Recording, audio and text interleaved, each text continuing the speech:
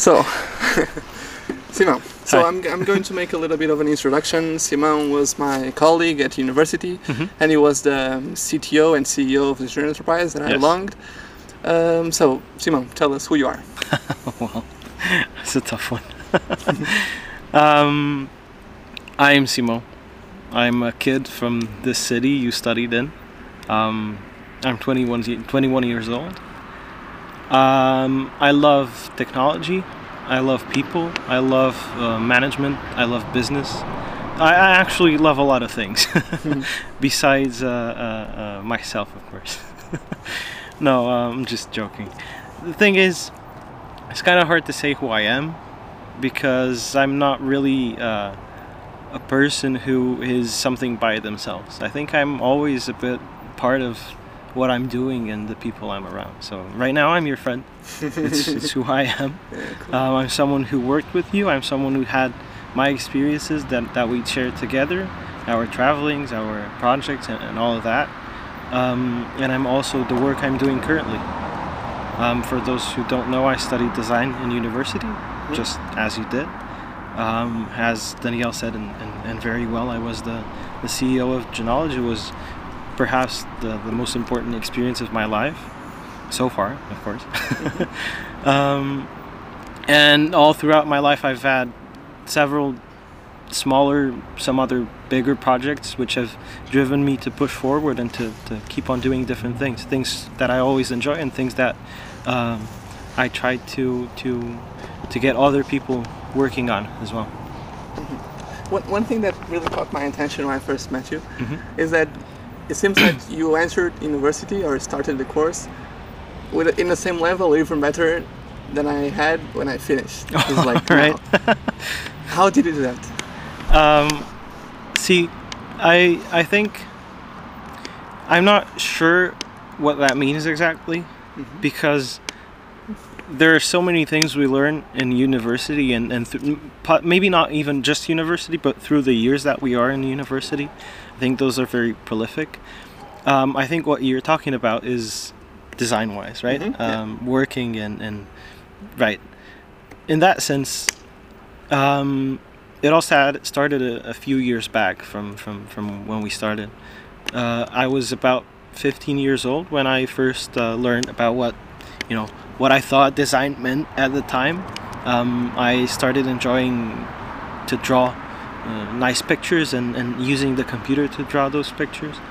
But all of that was always with the goal of maybe not a very valued goal for some people, but for me it was always what drove me at the time, which was to make some money.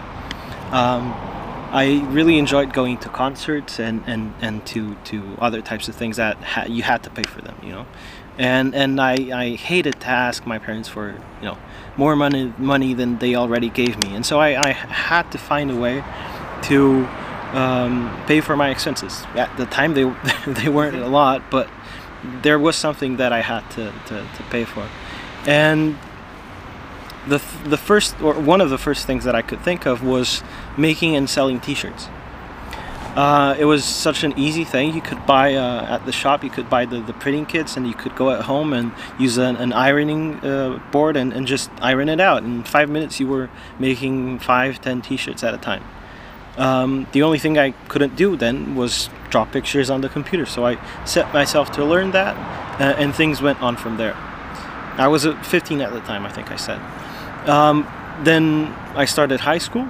I studied just up there. This is sort of why I suggested we started it out here, because this little garden here it's a place I come to sometimes just to relax, and it sort of brings back some old memories.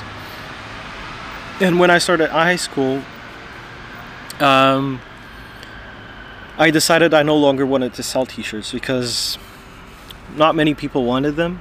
I had reached a point where I couldn't sell them anymore, and so it stopped making sense, because the whole purpose was to make money, and if I'm not keeping up with my purpose, then maybe I should just stop.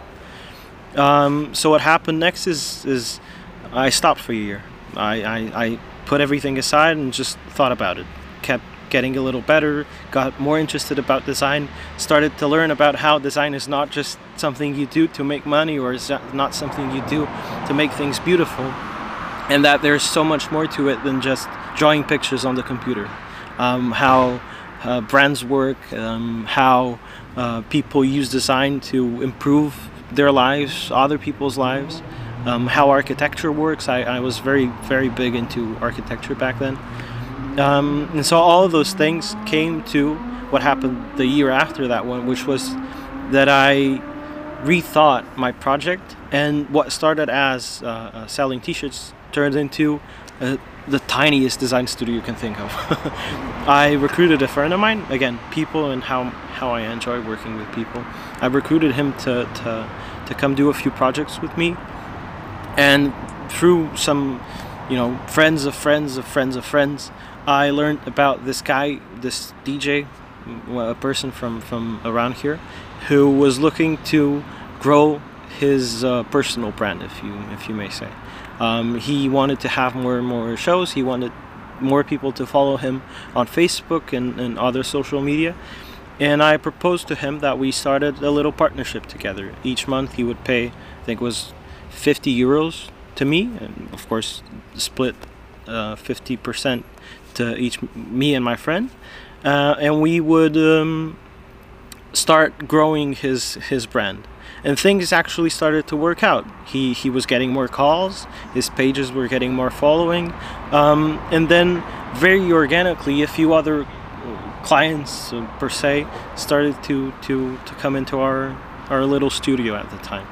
We worked together for around 2 years, then we started university and things sort of fell apart. But that's really how it started. But to answer your question and to really get through to what you were asking me, yeah, it was really that, how I got interested in design way before I decided to study at the University of Coimbra.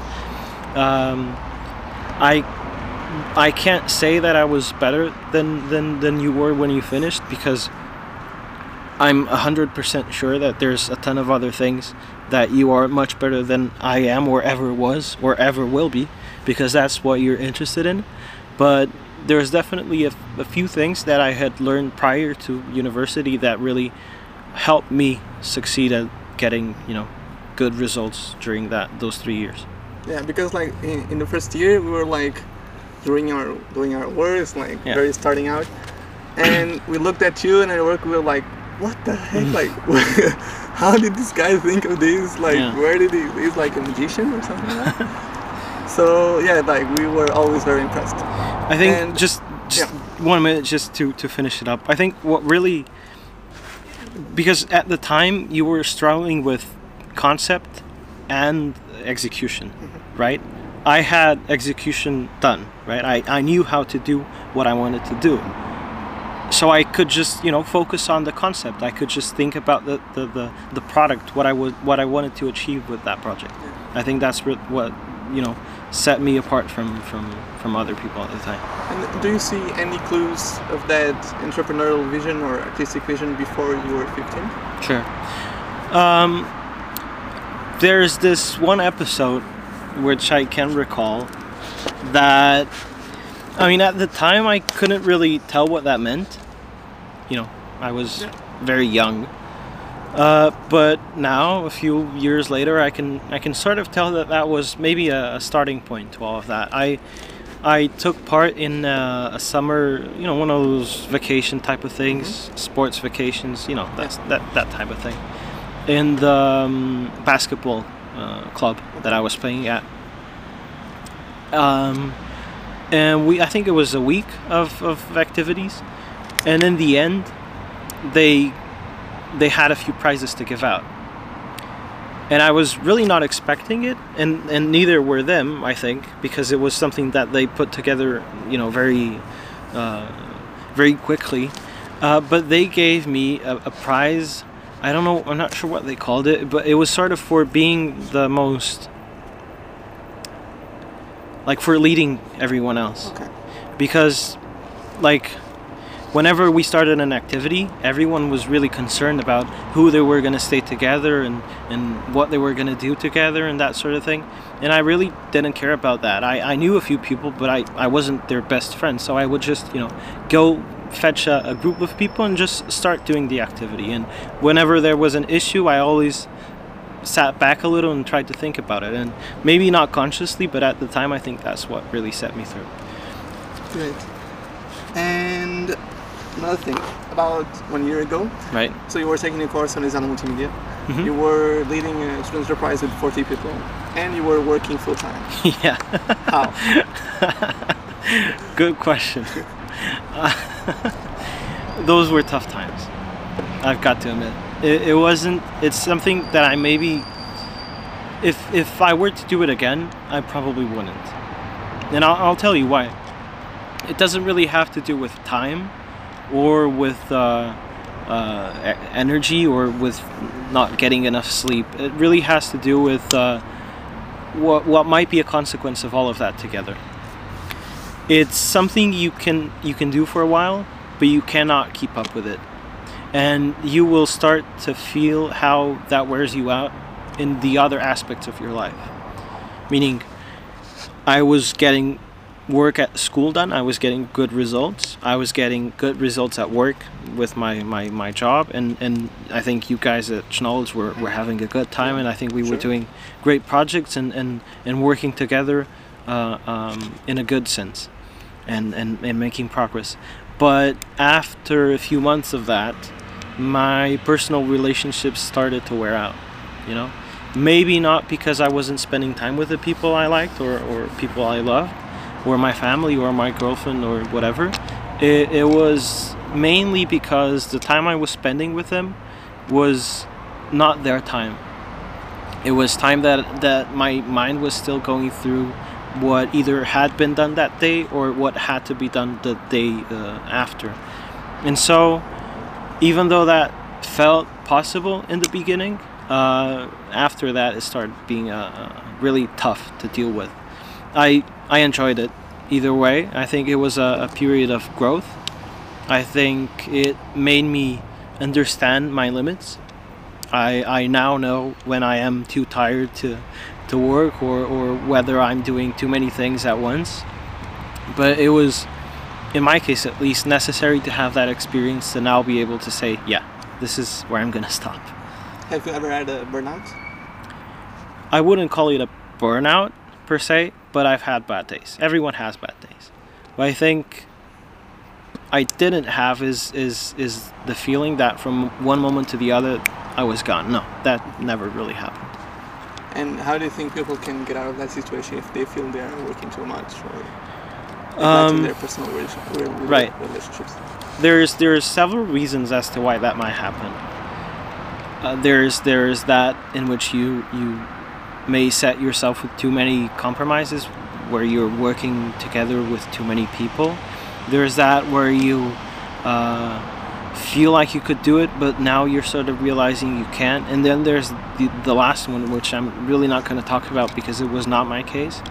And it was that maybe you have to work 2 or 3 jobs to, sustain yourself and your family. That was not my case. My parents always give me what I need, and what I don't get from them, I pay for myself because I work.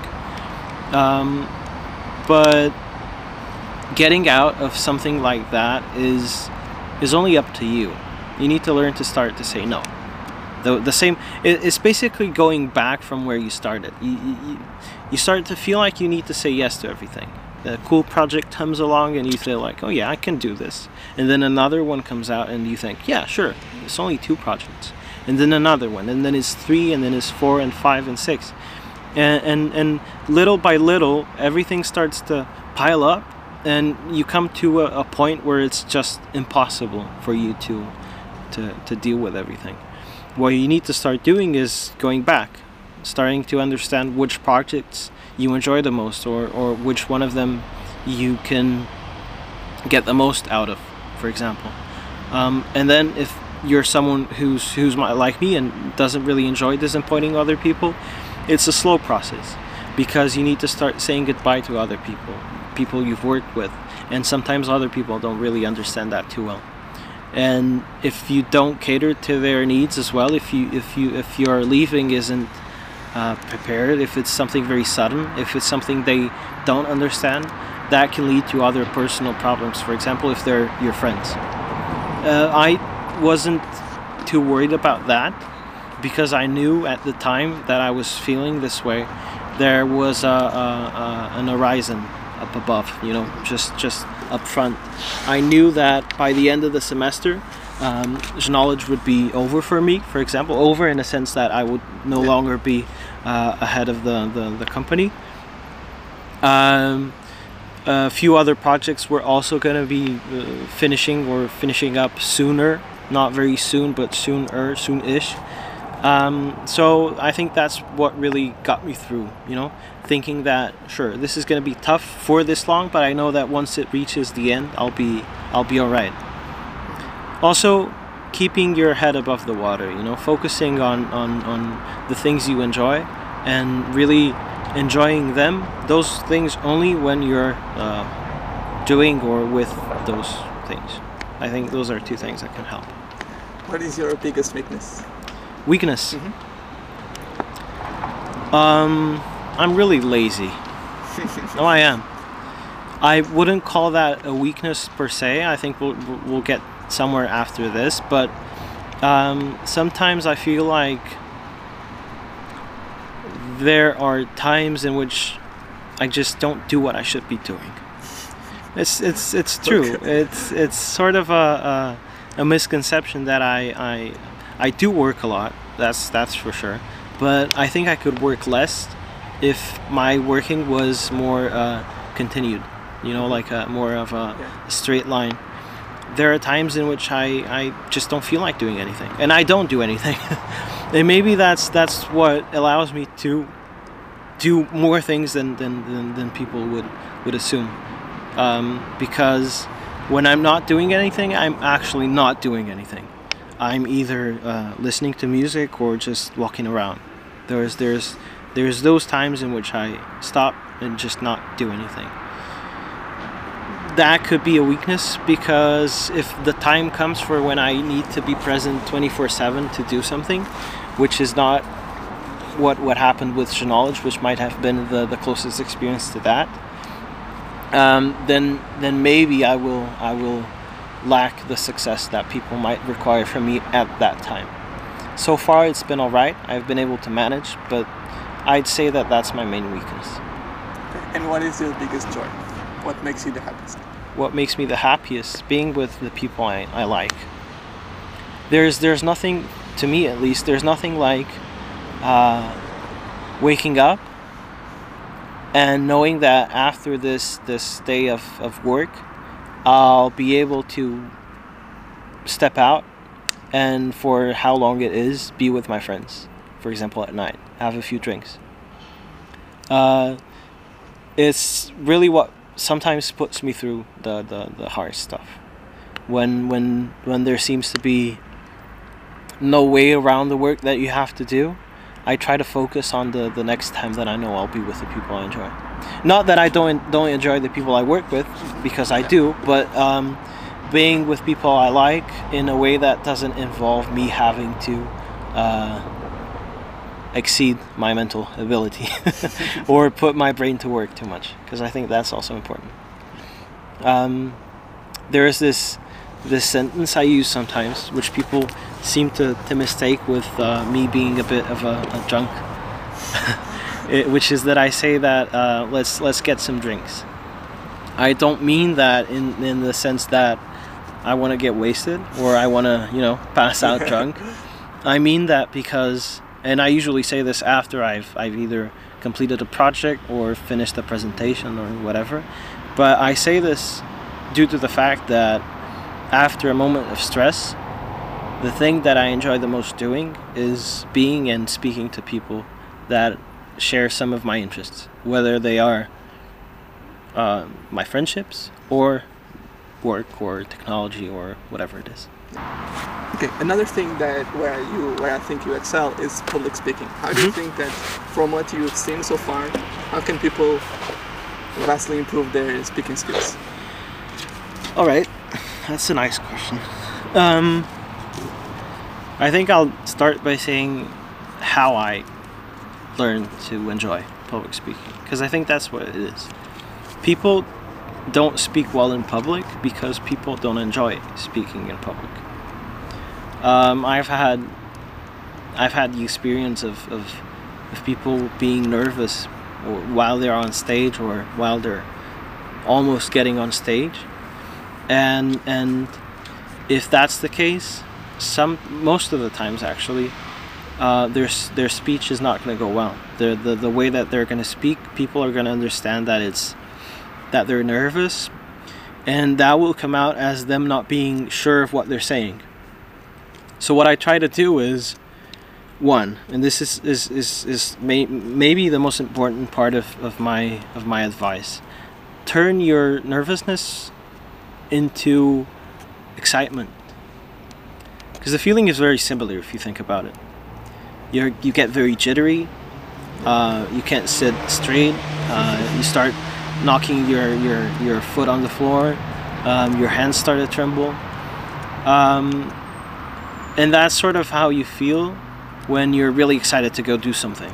Times 100, sure, yeah, of course. But if in your head you start to think about that nervousness as if it were excitement, then that's halfway done to getting better results when speaking in public. That's probably the main advice that I can give you. Also, and this is also really important,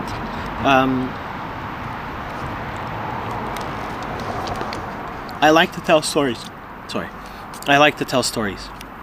I feel like people, ever since we grow up or we start to live, we're used to hearing stories.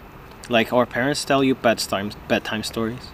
What the shows you listen to on television are sort of a story narrative. The books you read, the things you learn at school, there is a beginning and then there's an end, right? So we're used to that format. We're used to being told stories. We're used to listening to stories, and maybe we're also used to telling them. So I feel like every time I'm saying something, even if it's just a regular conversation, I try to have a narrative. I have a point where I'm starting at. I know where I'm going to finish. What's in between, I'm not so sure about it, but I know of a few places I want to go before I get to the end. They don't have to be in a perfect alignment, but I know where I'm going to want to be at minute 5 or minute 20 or minute 50. Do you want to stop for a minute and go in my car? Yeah. Okay. Because it's raining, so we have to move. So sorry. Yeah, those are possibly the two main things that I tried to do. I tried to really enjoy what I'm talking about as well, because otherwise you won't really be able to say anything interesting. And also it's really important to think about who gives a fuck if the people you're talking to enjoy, right? It's sure, it's not binary. It's not as if those people shouldn't enjoy what you're talking about, but it's really up to you to be interested in what you're saying. You should be the one to enjoy what you're saying, because you're the one who's speaking generally. But yeah, not focusing too much on what other people are thinking. Be the best you can be at that moment for yourself, not for everyone else. You're the one who matters then. You barely post on social media. How important do you think it is for a small business to stay relevant or to get more and bigger clients? It's really important, in my opinion, but for the small business, not for me. I think social media as a whole, or generally speaking, is very toxic to people.